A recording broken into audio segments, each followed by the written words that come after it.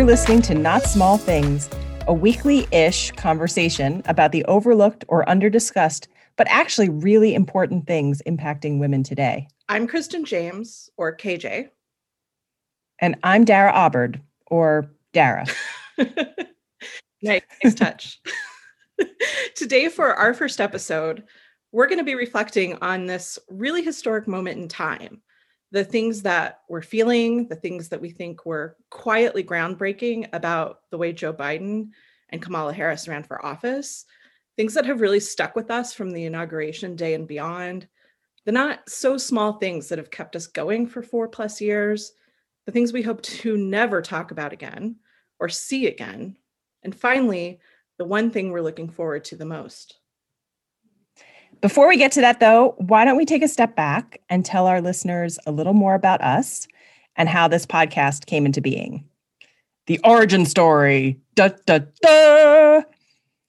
So you and I have been friends for a while, having met in one of those secret groups that formed during the 2016 election. And over the course of the past few years, and especially the past few weeks, we've had a lot of conversations about seemingly little things that actually, when you unpack them, are really very profound statements about where we are as a country and a society, and specifically where women are in this country and in our society. And after our last conversation, I think I said, wow, I wish we had recorded that so we could replay it for our friends. At which point you suggested starting a podcast. Which is kind of weird because I'm notoriously challenged when it comes to listening to a podcast. People recommend them to me all the time. They are impossible for me to sit through unless if I'm on a plane. And the only one I've really managed to listen to is West Wing Weekly. But here we are, 3 days, 2 mics, a Squarespace template later, and we're ready to go. Yeah, and I hear you on the podcast because really the only time I ever used to listen to one is when I commuted to work, which of course I don't do anymore. So, and of course there's a story behind the name we chose for this podcast too. We were toying with a lot of women-centric names, which is partly because you and I have also been working on a social impact initiative to help support female office holders. So that was our frame of reference. But many were not quite right or already taken. And just as we were getting frustrated, my 11-year-old daughter came to show me something she had written for her remote class, a reaction to that image of Kamala Harris walking aside the shadow of Ruby Bridges as a girl, and it just clicked. In answer to the question, what does this image mean to you? My daughter wrote, it means that all little girls can grow up to do not so little things. And voila, women doing not so little things, but also the little things that affect us, that move us, that change us, and that in the end are not so little. That's what Not Small Things is about. Exactly. And I loved that it emerged out of nowhere. It comes from your daughter. It comes from this moment in time. Though the brand strategist in me, who has to name things for a living, wants me to also tell people this is not usually how it happens. It's usually not super magical. It's usually not just straightforward. It's usually not available everywhere. So I have to get into this defensive crouch of it was easy, but it's unusual. Well, this was kismet, clearly. Kismet. Everything about us is kismet. So with that, let's start. And I'm going to offer the caveat that we're going to talk about a lot of things today, probably not do any of them justice. In the future, we're probably going to come back to some of these things and do it in not so jam-packed of a way. So first of all, I want to start with how we're feeling in general, because on the night of the inauguration, I was seeing all of this reaction to what was happening. People were overjoyed and over emotional and just feeling so cathartic.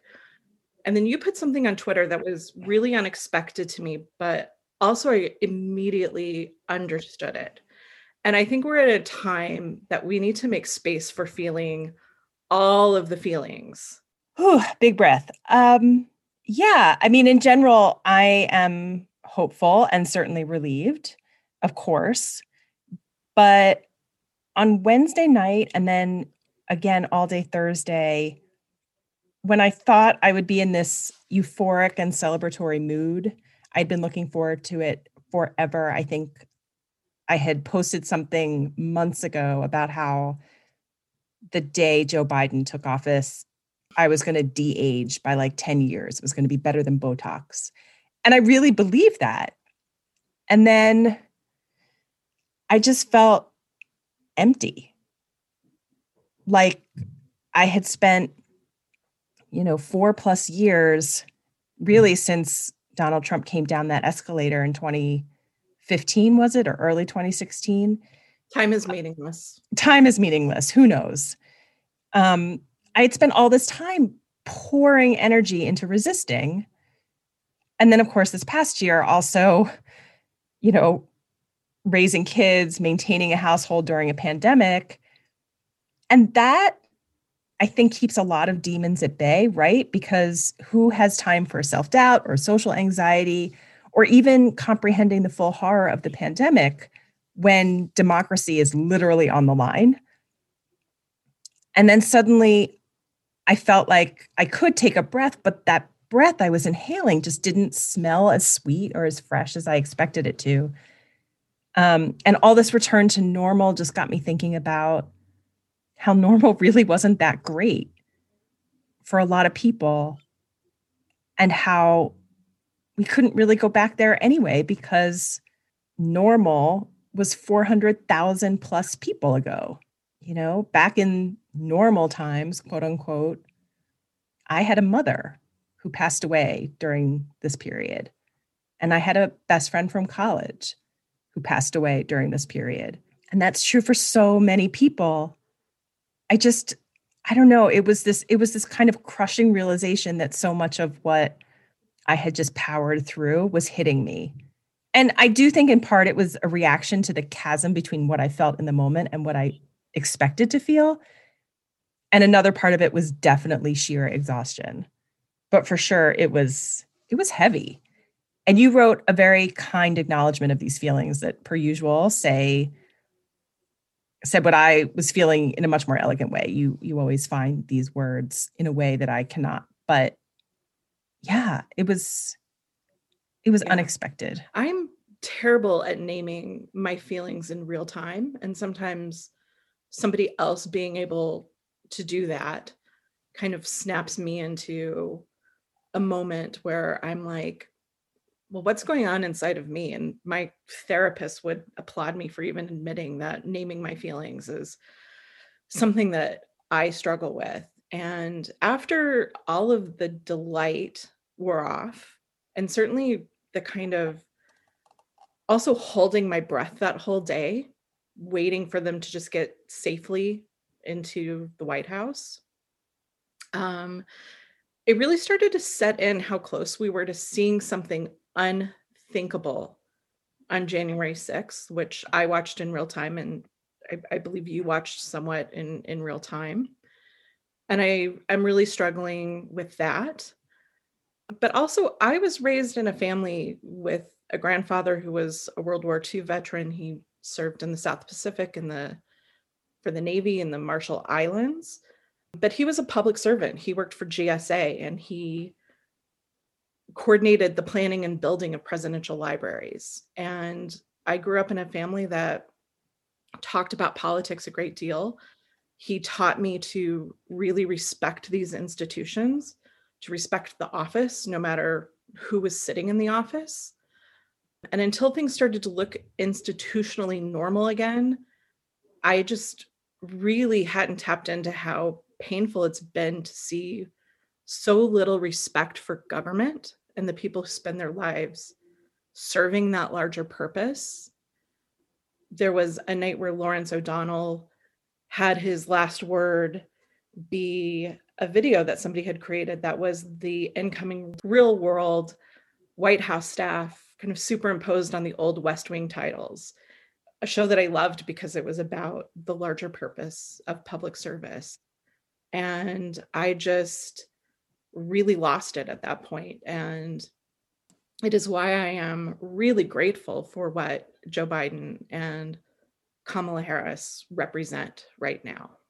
Yeah, I had this thought that nobody really nobody really loves a government until it's gone, you know? Um, and I guess one of my biggest fears is that too many of us don't learn that lesson. Yeah, for sure. For sure.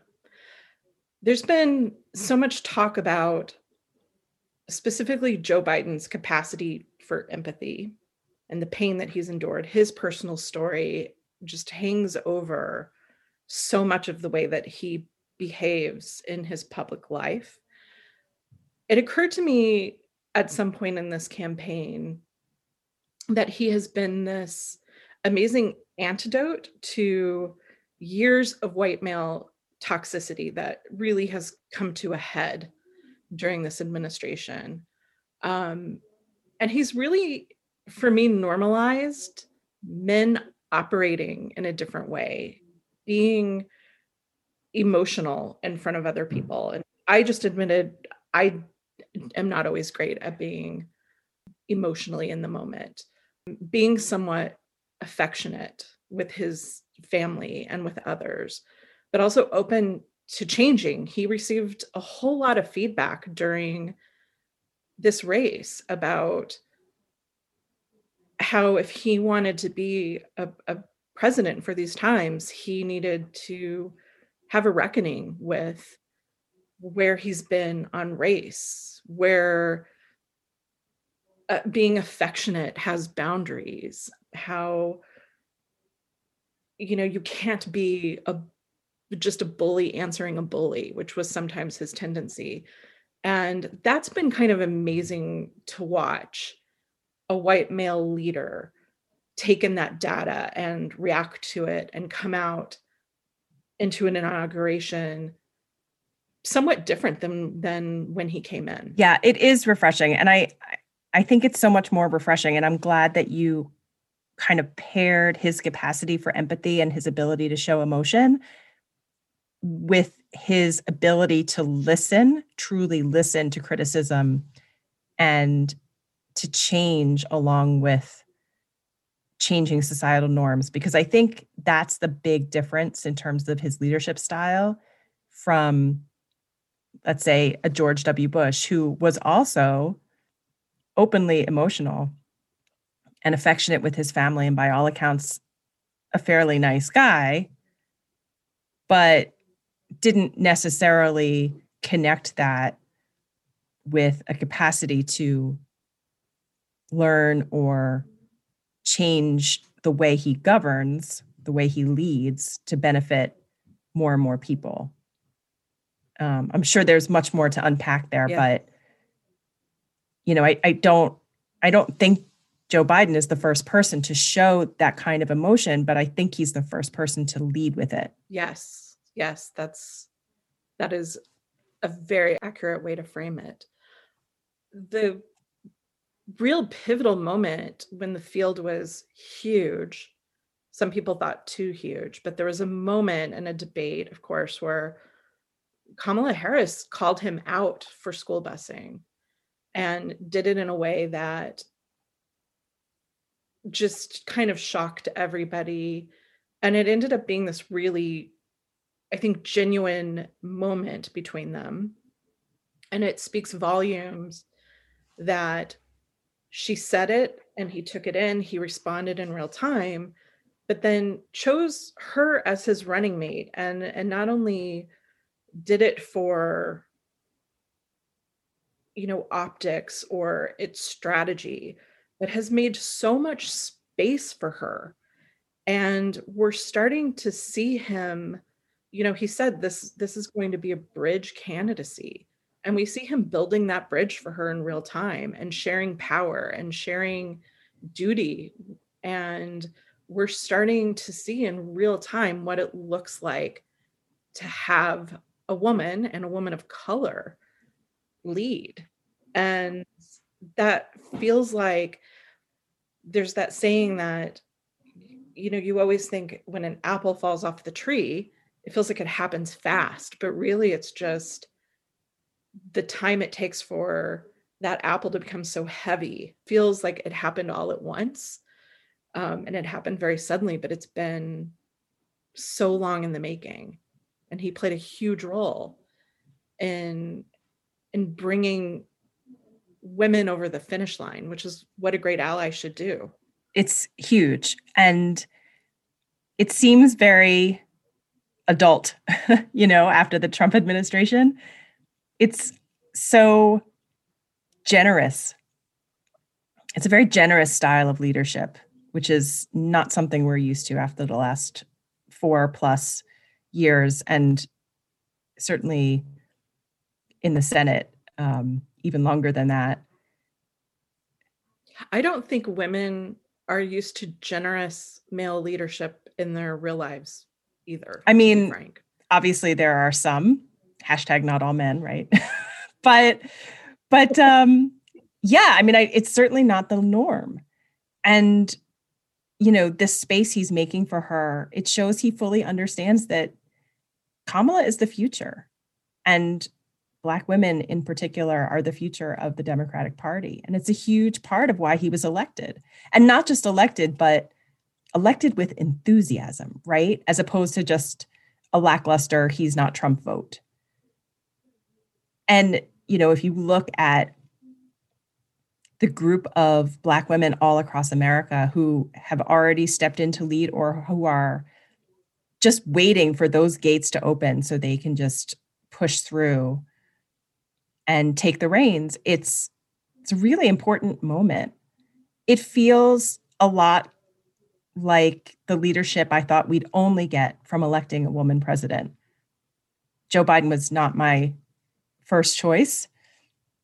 He wasn't my second choice. He wasn't my third choice. But in many ways, he has shown the kind of leadership I was looking for in the female candidates that I backed. So I'm really very encouraged, frankly, to see this coming from an old white man. And I really do hope that he sets a new norm. Amen. You had said something about Joe being concerned with his legacy. And I remember I recoiled a bit because maybe thanks to Trump, I've come to view the term legacy as something so self-serving and just in general, just encrusted with bad connotations. And I wondered if it was more that Joe was just keenly aware of how little time he has to fix all that's broken, whether because Democrats might lose one or both houses of Congress again in 2 years, or because of his own advanced age, right? He doesn't have that much time, and there's a lot to fix. But now I think we were actually saying the same thing. It's just that you were viewing the concept of legacy in a much more generous light. Like, whether or not you believe in an afterlife where you will be judged, we all hope that on balance, we will be remembered for doing more good things than bad. And Joe Biden is just now in a position to do a lot of good for a lot of people, which must weigh heavily on him. And that's probably what legacy should mean. I'm kind of bummed that I didn't see it like that immediately, because I do generally tend to be a Pollyanna, and I just chalk it up to leftover skepticism born of this era. Yeah. I chalk my viewpoint up to two things. First of all, like I said, my grandfather built presidential libraries, and I have, brochures or the invitations and the programs from their opening nights. And that's part of, his legacy that I've inherited. But I also do follow that Lin-Manuel Miranda definition of legacy, which is a legacy is planting seeds in a garden you never get to see. And as we were talking, I also wondered if maybe this kind of awareness of time was a part of selecting a portrait of Hamilton himself in the Oval now. There's a founding father who was so prolific and urgent with his time. And I love that Biden picked a portrait of Hamilton to sit in the Oval Office. And of course, I can never think of Hamilton in some ways without thinking of their performance as the Obama administration was leaving. That musical and that administration are kind of so tied together in my imagination in so many ways. Yeah. And speaking of Hamilton and Lin-Manuel and the significance of what that musical has done for us culturally, we now in the real world have a White House staff that looks like America, more or less. We have 52% people of color on staff in an administration. I am so wildly comforted by this. Like, I think the more diverse our government, the better it represents not just people who don't look like me, but also people who look like me, frankly. Like, more voices, more perspectives equal better government, better decisions for all of us. And also because we love to rejoice in the small things that actually aren't small, let's recognize that we went from Hamilton, where a huge part of the novelty of the show and the appeal was the multiracial cast, and that multiracial cast made a point about race. Like, it was definitely front and center, to Bridgerton, where we have a multiracial cast basically just because. Like, it's barely a part of the plot. It just kind of hangs there in the deep background, being awesome. Like, it's so refreshing. It's where I hope we get to in government, that it just doesn't matter. I realize that there are drawbacks to being completely race blind because it doesn't acknowledge past wrongs when it comes to government. But in the cultural sphere, in the things that all of us are watching together, it's so cool to just have it be normal to see a multiracial cast.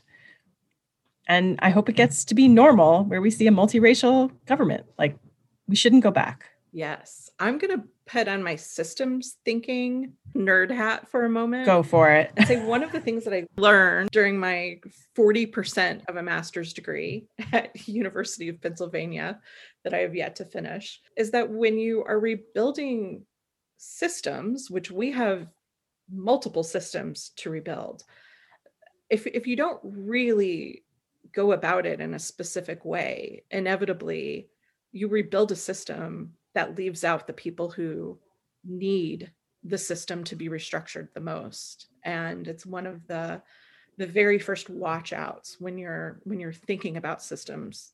It's really important that when we're talking about healthcare and education and the environment and racial justice, and even as Pete Buttigieg has said, transportation equity, it's really important that the people at the table represent the people who need the system to be restructured the most, and that they have a voice, that they're not just there as tokens. So this is hugely promising to me as we think about revamping so many systems that don't work for so many people. Amen. And I think this was part of why I was feeling like I don't want to go back to normal. There was an article in New York Magazine last week that talked about how, particularly for Black Americans, going back to normal is just another betrayal, because normal was just not good for a lot of people, particularly Black Americans. And so we have to be better than normal. We have to show real progress on this. And I think this government will go a long way towards making that happen. Yes. But we are still in this world of firsts. There was so much to celebrate about all of the ways Kamala Harris is breaking glass ceilings. And I adore her. But one of the things that I personally love, and I think this is something that as women we need to be better about with one another, is she's a stepmother and an auntie.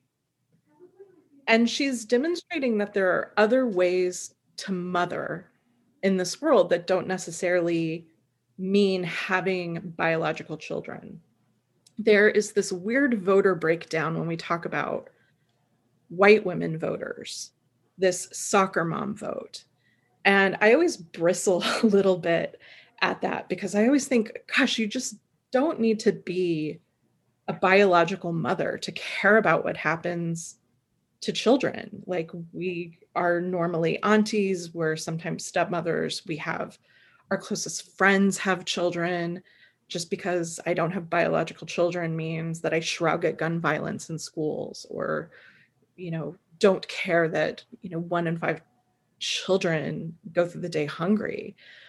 So I really appreciate that there's this different paradigm that she's walking into, that she doesn't have biological children, but she is a very strong voice for women and families. And to me, that's just, definitely not a small thing that she's doing.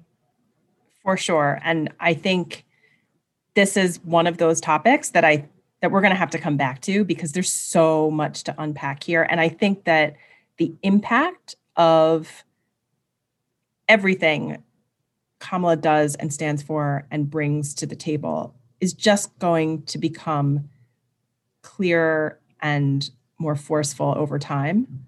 So watch this space. Yes.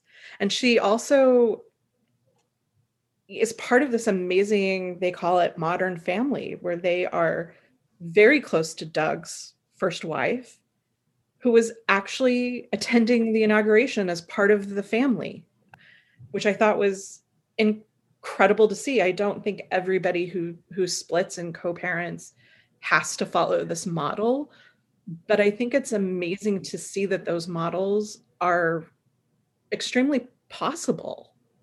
They are possible. I mean, the way that Doug supports her so beautifully, and this inclusion and mutual respect that they promote as a family, is, like you say, a model for families all over the country. But I think it's also a model for the whole country, right? I mean, if you think of the country and the citizenry as a macrocosm, is that a word? A macrocosm of a family, we're fractured, right? We're really fractured, and we're of all races and all ethnicities and religions, right? This is an interfaith couple. And the way they make it work, it's just another example of empathy and mutual respect and adulting, right? They're adults. Yes. And that is all underneath her also being incredibly capable for this office. She would have made an amazing president. And so that there's all of this other stuff to look up to and see her as a role model is just, I never thought I would get over not seeing a president, Hillary Clinton, and this is going a long way for making up for 2016. Indeed. And she's my emerge sister. So yeah. I'm super psyched. I was that little nerd who, when she first announced, I sent my resume. I sent my resume to her website, and I was like, oh my God, I'm going through the Emerge program. Can I come work for Kamala? And I didn't hear back, but I won't hold it against her.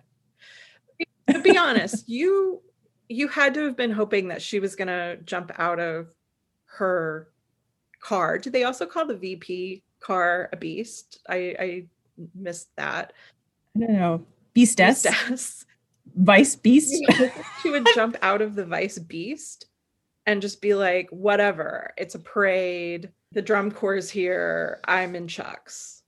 Like, I know you were wearing your Chucks. I was wearing my Ruth Bader Ginsburg Chucks, my RBG Chucks from the Ab in Los Angeles. Yeah, I really wanted her to walk in sneakers. I'm going to be honest, because I need people to know that, first of all, it's okay to be short. Second of all, it's okay to be comfortable. It's a parade. I mean, Mina's husband got to wear Nike Dior Air Jordans. Amazing.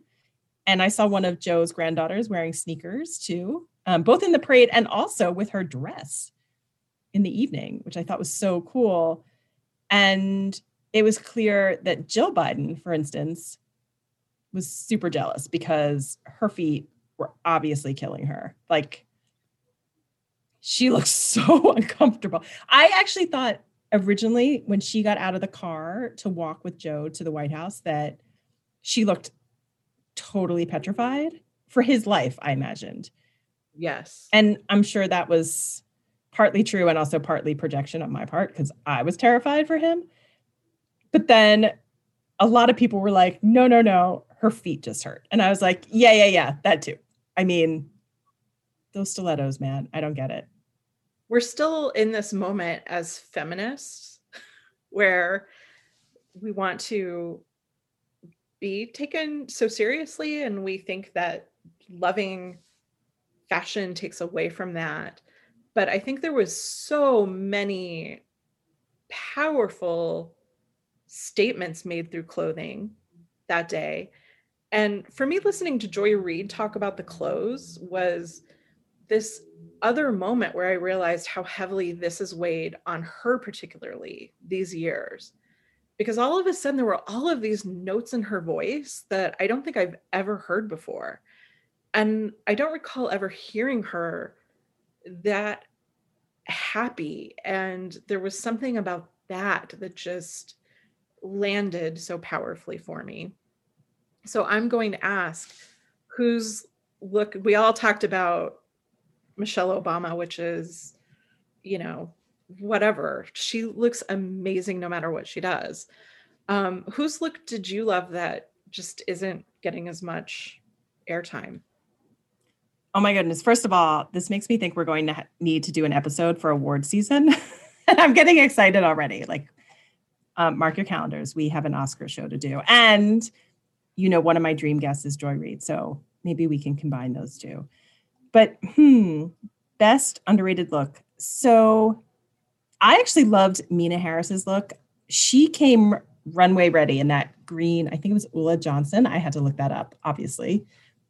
But it was so romantic, and she's wearing those sparkly silver boots. It was very glam with a capital G. Very romantic, like I said, but also rock and roll at the same time. I loved it. My favorite look during the swearing in ceremony was Michelle's, like you said. I mean, she definitely came to slay. But Hillary looked amazing. And she is getting erased from all the graphics celebrating that day. You know, like all the cute illustrations that show Michelle and Jill and obviously Kamala, and then Lady Gaga and Jennifer Lopez and Amanda Gorman, amazing, all well deserved, but like no Hillary. Harumph. Oh, I'm also obsessed with Ashley Biden's tux look at night. She looked stunning. It was very Meghan Markle, who you know is also one of my dream guests. But boy, again with the stilettos. I have to say, I'm really jealous of women who can wear those. I do think they look amazing, but I could not last 5 minutes in those. My bunions would never allow it. I cannot last more than, I don't know, maybe a half hour. I used to be able to, but those days are long gone. I'm also going to say I loved Mina Harris as well. I think prairie glam chic is a thing you don't see very often. But I also loved it was high and low and monochromatic, which is straight out of our other Idols playbook, Miss Jenna Lyons. So I felt like this is just everything that I learned watching Stylish by Jenna Lyons, a whole thing that we also need to unpack in its own episode. Yep. Hopefully with her. That would be awesome. But I agree. I'm totally behind people favoring comfort, especially on such a long day and a very cold day. So Bernie and his mittens, you know, it didn't really bother me. It's become a huge meme. It's probably the first of, you know, 0 times that I've been delighted by him, which is not a small thing. But what did bother me is his just scowl. Like he had this look on his face as if this, the kind of reboot of American democracy was the last thing he'd rather be doing. And I know some people we know have talked about that double standard of, women can't really show up, like they were just in between errands. Wouldn't be able to get away with that really. But his demeanor was more offensive to me. And he looked miserable on just such an important day. And that was another thing that I thought none of these women would ever be able to get away with that look on their face. And there's that one moment in the last inauguration where you had like a split second where Michelle Obama's face accurately described what she was probably feeling inside.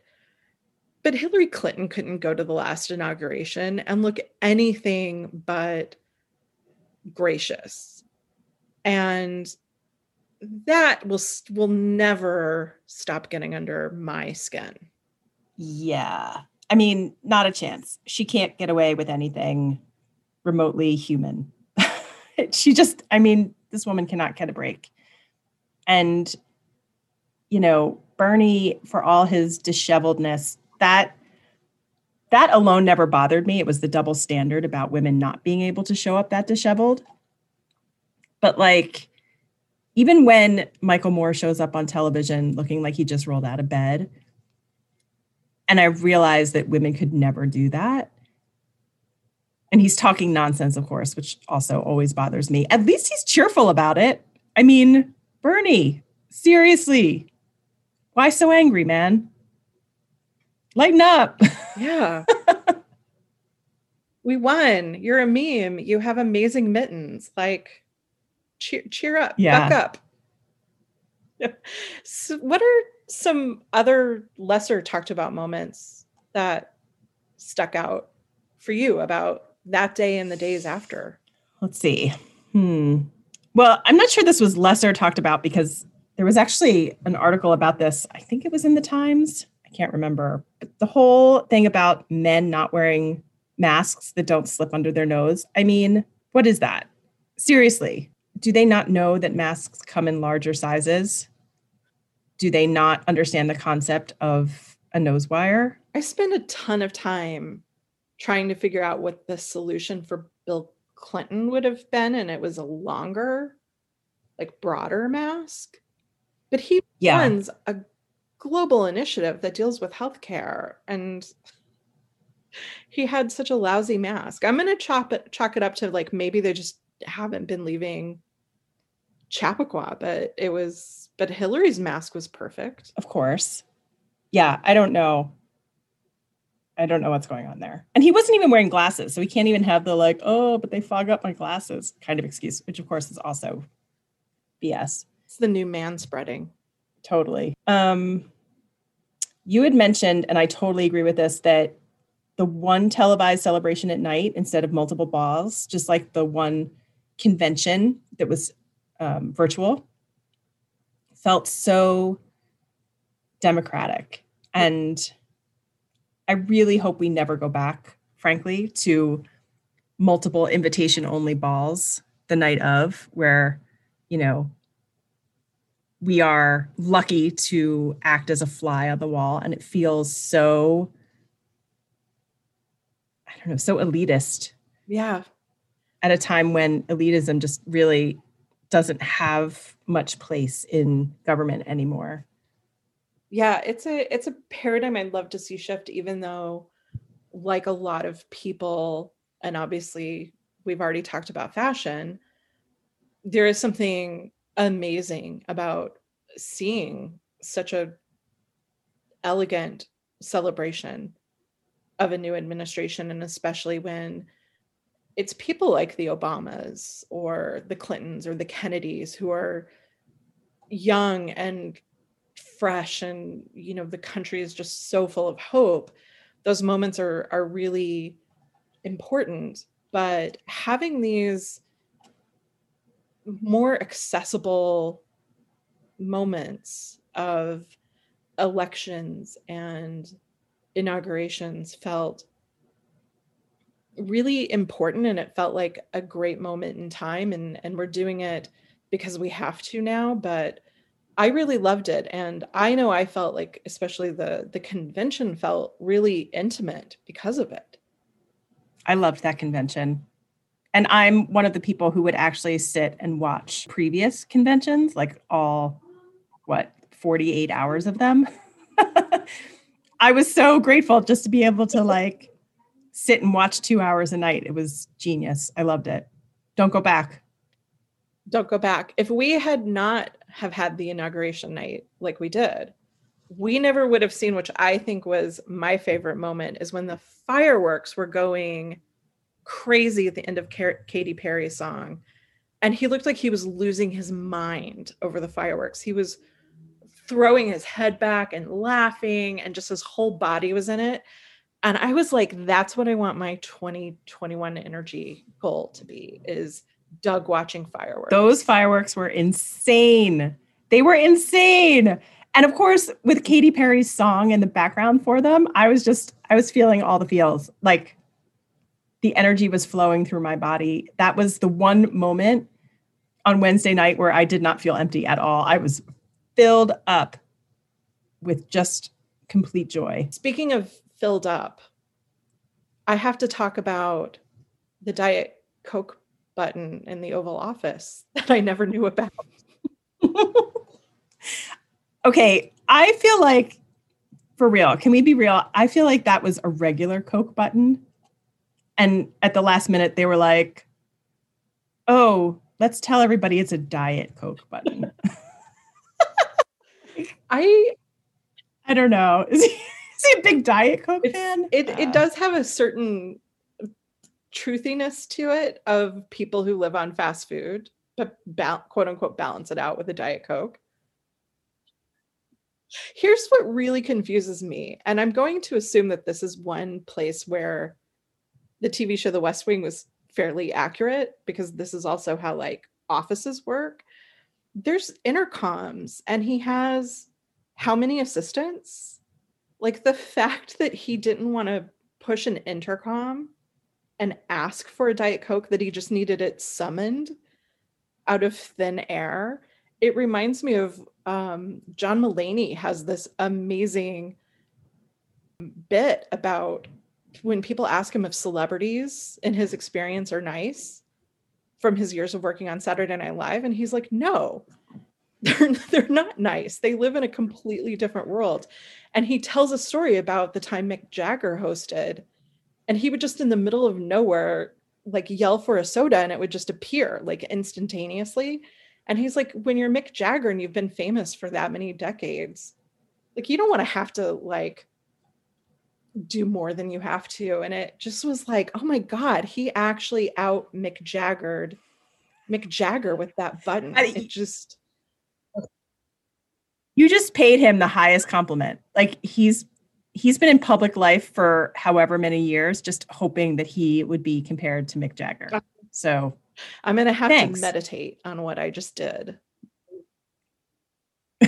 Well, maybe he can go away now. He's done it. He's reached the pinnacle. I feel incredibly guilty that I have done that to one of the great loves of my life, Mick Jagger. I'm glad you qualified who you were talking about.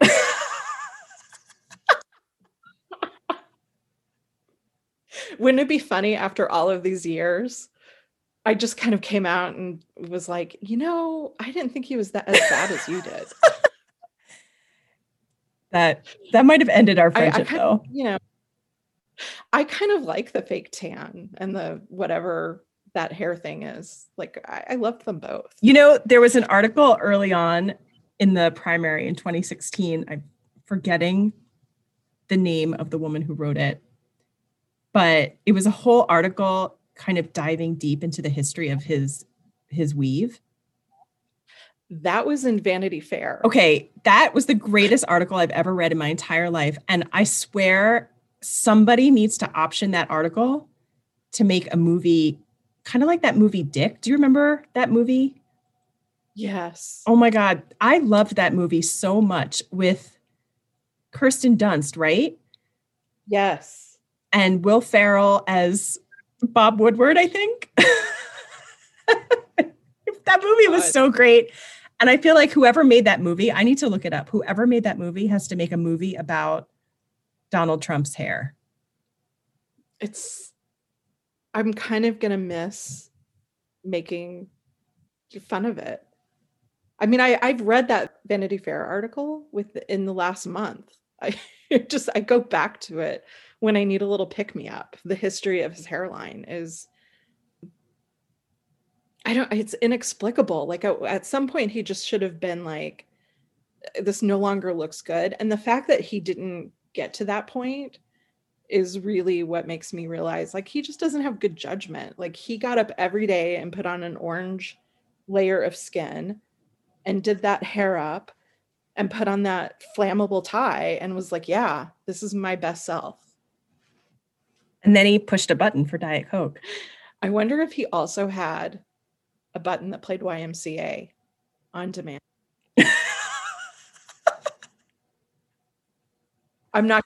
I sure hope so. I think he has forever ruined that song for me. Although I loved that he and nobody else understood like what that song is actually about. I always think it's funny when like Republicans do Born in the USA. They just have no clue about what Bruce Springsteen is about or what that song is about.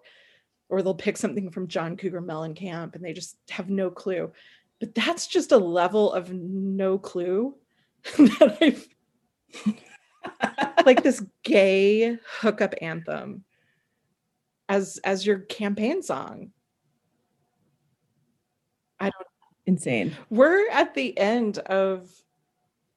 other side of these crazy 3 weeks. I mean, it was like violent coup attempt, impeachment, inauguration. It was like whiplash. There was the crazy kind of 3 months before that where it was just this denial that the election had ended the way it did. And it's the natural conclusion of like 5 crazy years. That's just this administration. There's crazy years before that too.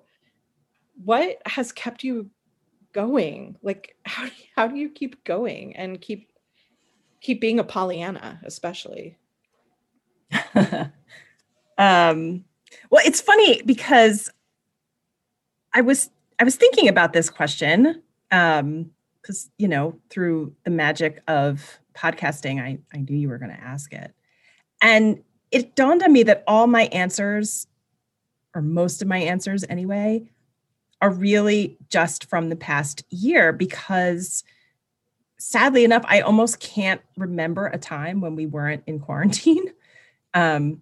It's been so all-encompassing. But I think if I were going to extrapolate, for sure, Rachel Maddow is one who has kept me going. She's amazing. And the truth and the scholarly way in which she unveiled the truth every night was so important, I think, to putting all of this stuff in context.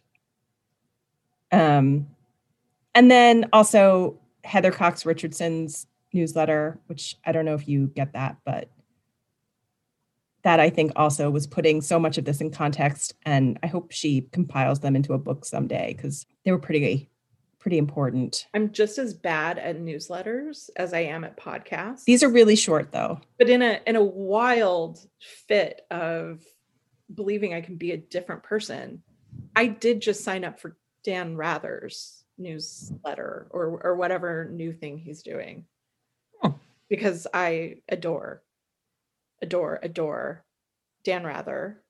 The fellow Texan who also says Missouri the right way. The rest of my family is actually from Missouri. And I delight in every time he says it correctly, like my family does. Dan Rather definitely kept me going.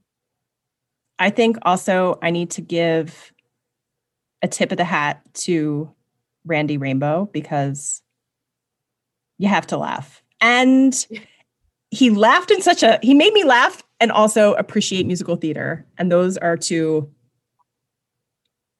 very, very important things. I also thought about the amazingness. We've talked about Hamilton a couple of times, but every time I went to a protest, inevitably there were multiple signs that borrowed from Hamilton. And it became, Hamilton is a musical about how the language of the revolution would have been hip hop. And I love that inevitably the language of the resistance became Hamilton, so much that it was, referenced twice in the inaugural poem. And I just like that was created in a very specific moment in time. This piece of art, I talk about serendipity. Hamilton definitely scored the resistance, which is a pretty amazing accomplishment for anyone, let alone someone younger than me. Well, gets to see his legacy in real time, which is pretty amazing. It is pretty amazing. I had worried, I unlike you, can remember what I like to call the before times trademark. I don't think you can trademark that. Speaking as your friendly lawyer. Well, listen, as soon as I get off this call with you, I'm going to go into the USPTO and we'll see about that. I've been using it with a TM just to signal to the market my intent to trademark and own the phrase before times. Well, before you look into that, why don't you look into not small things? I was worried going into, the last administration.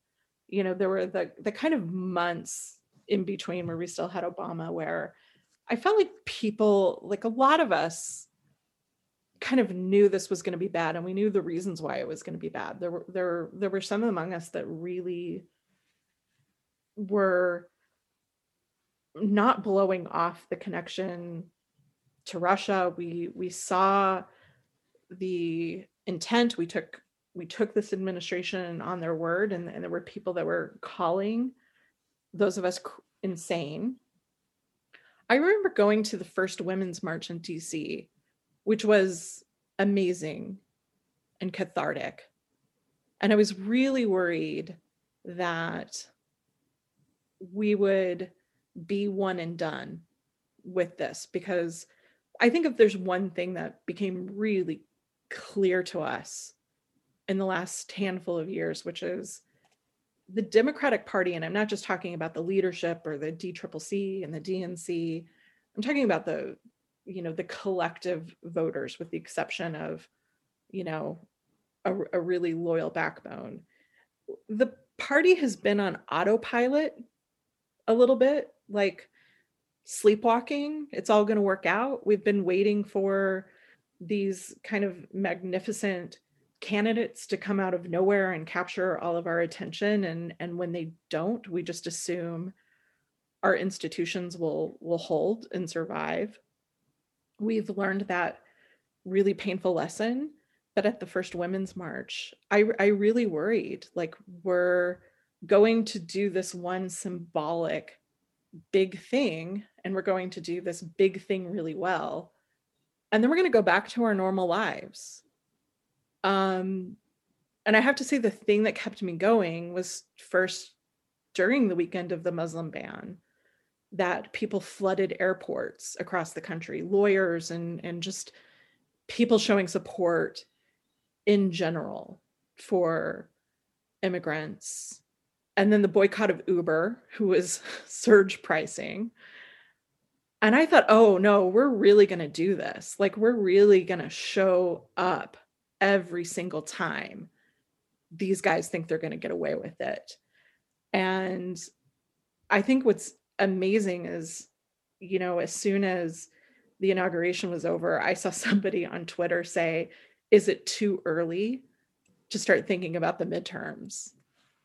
And I was just so full of love, because it's not. It's never too early to start thinking about the midterms. Mitch McConnell is clearly already setting the table for the midterms. So I think what has kept me going really is watching this party wake up and not take the backbone for so much granted, for showing up and fighting for people and fighting for the right things. Yeah. I mean, we've talked about the deep bench of talent in the party that's stepping forward, especially women, and even more especially women of color. And it's refreshing that they're not, for the most part, and especially now with my classmate Jamie Harrison running the DNC, they're not stepping into a wind tunnel with all this wind in their face, right? If anything, I hope the wind is at their back. What do you hope you never have to see or talk about again? Well, you've already mentioned YMCA. That's done. I don't want to hear that song anymore. I don't want to talk about bingo cards anymore. I don't want to know what was on your bingo card for 2020. I did not have you not wanting to talk about bingo cards on my 2021 bingo card. Oh man, we're never getting away from that. We aren't. Okay. I'm going to join you in what I know is your complete reverence for Lawrence O'Donnell and say, I do not want to hear from men in the media who are any less than Lawrence O'Donnell. I agree. Because honestly, it's not that hard to be generous and gracious and,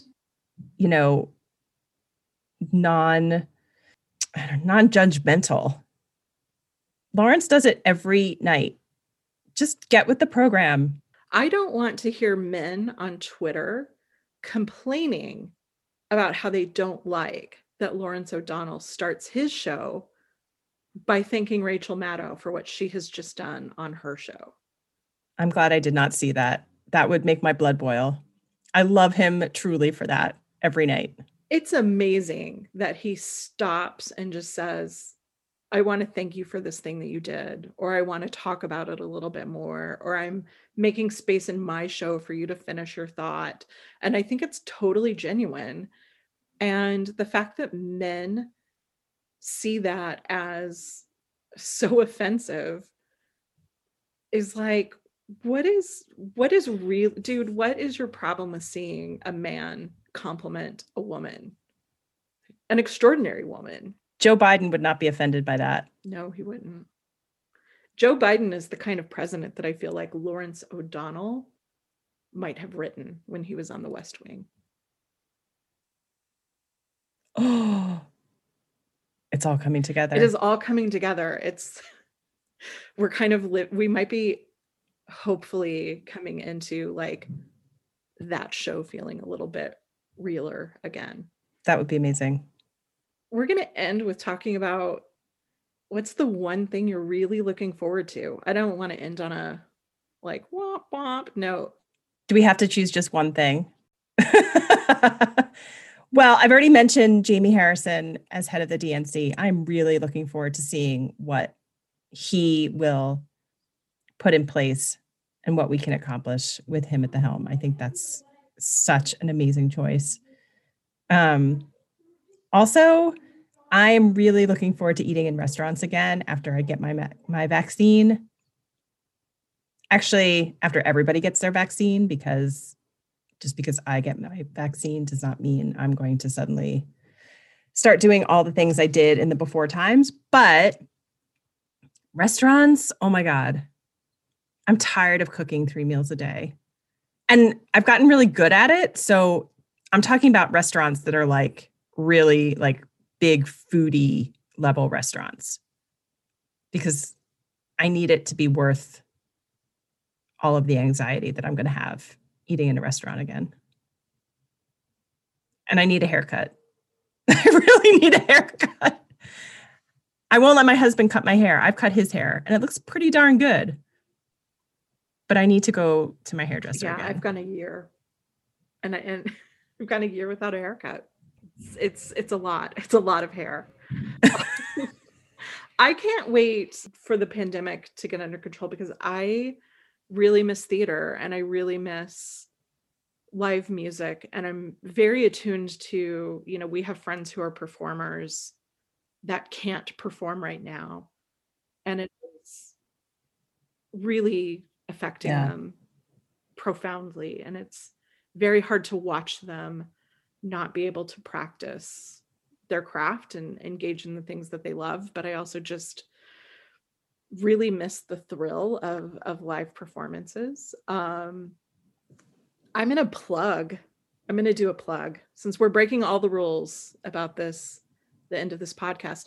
I'm going to do a plug for Save Our Stages, which our friend Leslie is working on promoting, which will help support music venues, keep them open and ready for when we're ready to go back. Do it. Can we put a link to Save Our Stages on our website? We're going to put a link and we're going to do a solid for Leslie.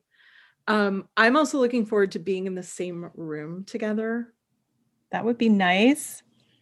We talk about that often. We should get the playlist, the very Prince heavy playlist, ready for that dance party. As of this morning, though, I saw something that I was like, this is what I'm really looking forward to doing. And that is keeping Sarah Huckabee Sanders from becoming the next governor of Arkansas. I refuse to see that happen. I just cannot see that happen. That is going to be a hell of a race. It's going to be ugly for all the wrong reasons. Yes. I will leave that to you, and I'm instead going to focus on the races for mayor in New York City and Boston. You know, I'm a big supporter of Maya Wiley. I do know this. In New York City. Maybe we can plug my upcoming fundraiser for her as well. Is that allowed? Plug away. Okay. February 12th. Come talk affordable housing with Maya. We'll put a link to that on our website as well. We're going to do. And then Boston was already heating up. And then Marty Walsh got called to DC to be the Secretary of Labor. I think I missed that. Yeah. And now there are multiple women of color who went through the Emerge Massachusetts program, just like I did, who are running to be the next mayor of Boston. And it is thrilling. Okay, we'll look for that link on the website. So is this the end of our first episode? This is the end. We survived it. Oh my God. For those who can't see me, which is everyone other than my children, I'm sitting here with a giant blanket over my head, and I hope it's all worth it. I hope you can't hear any of the background noise on this podcast because I'm really hot right now. This is a lot. Okay, well, let's wrap it up so you can get your temperature back to normal. Well, that's it for us. Thank you for listening to our first episode of Not Small Things. You can check us out at www.notsmallthings.com, where you can also find links to Save Our Spaces and Maya Wiley. And follow us on Twitter or Instagram at Not Small Things. And we will talk again next week.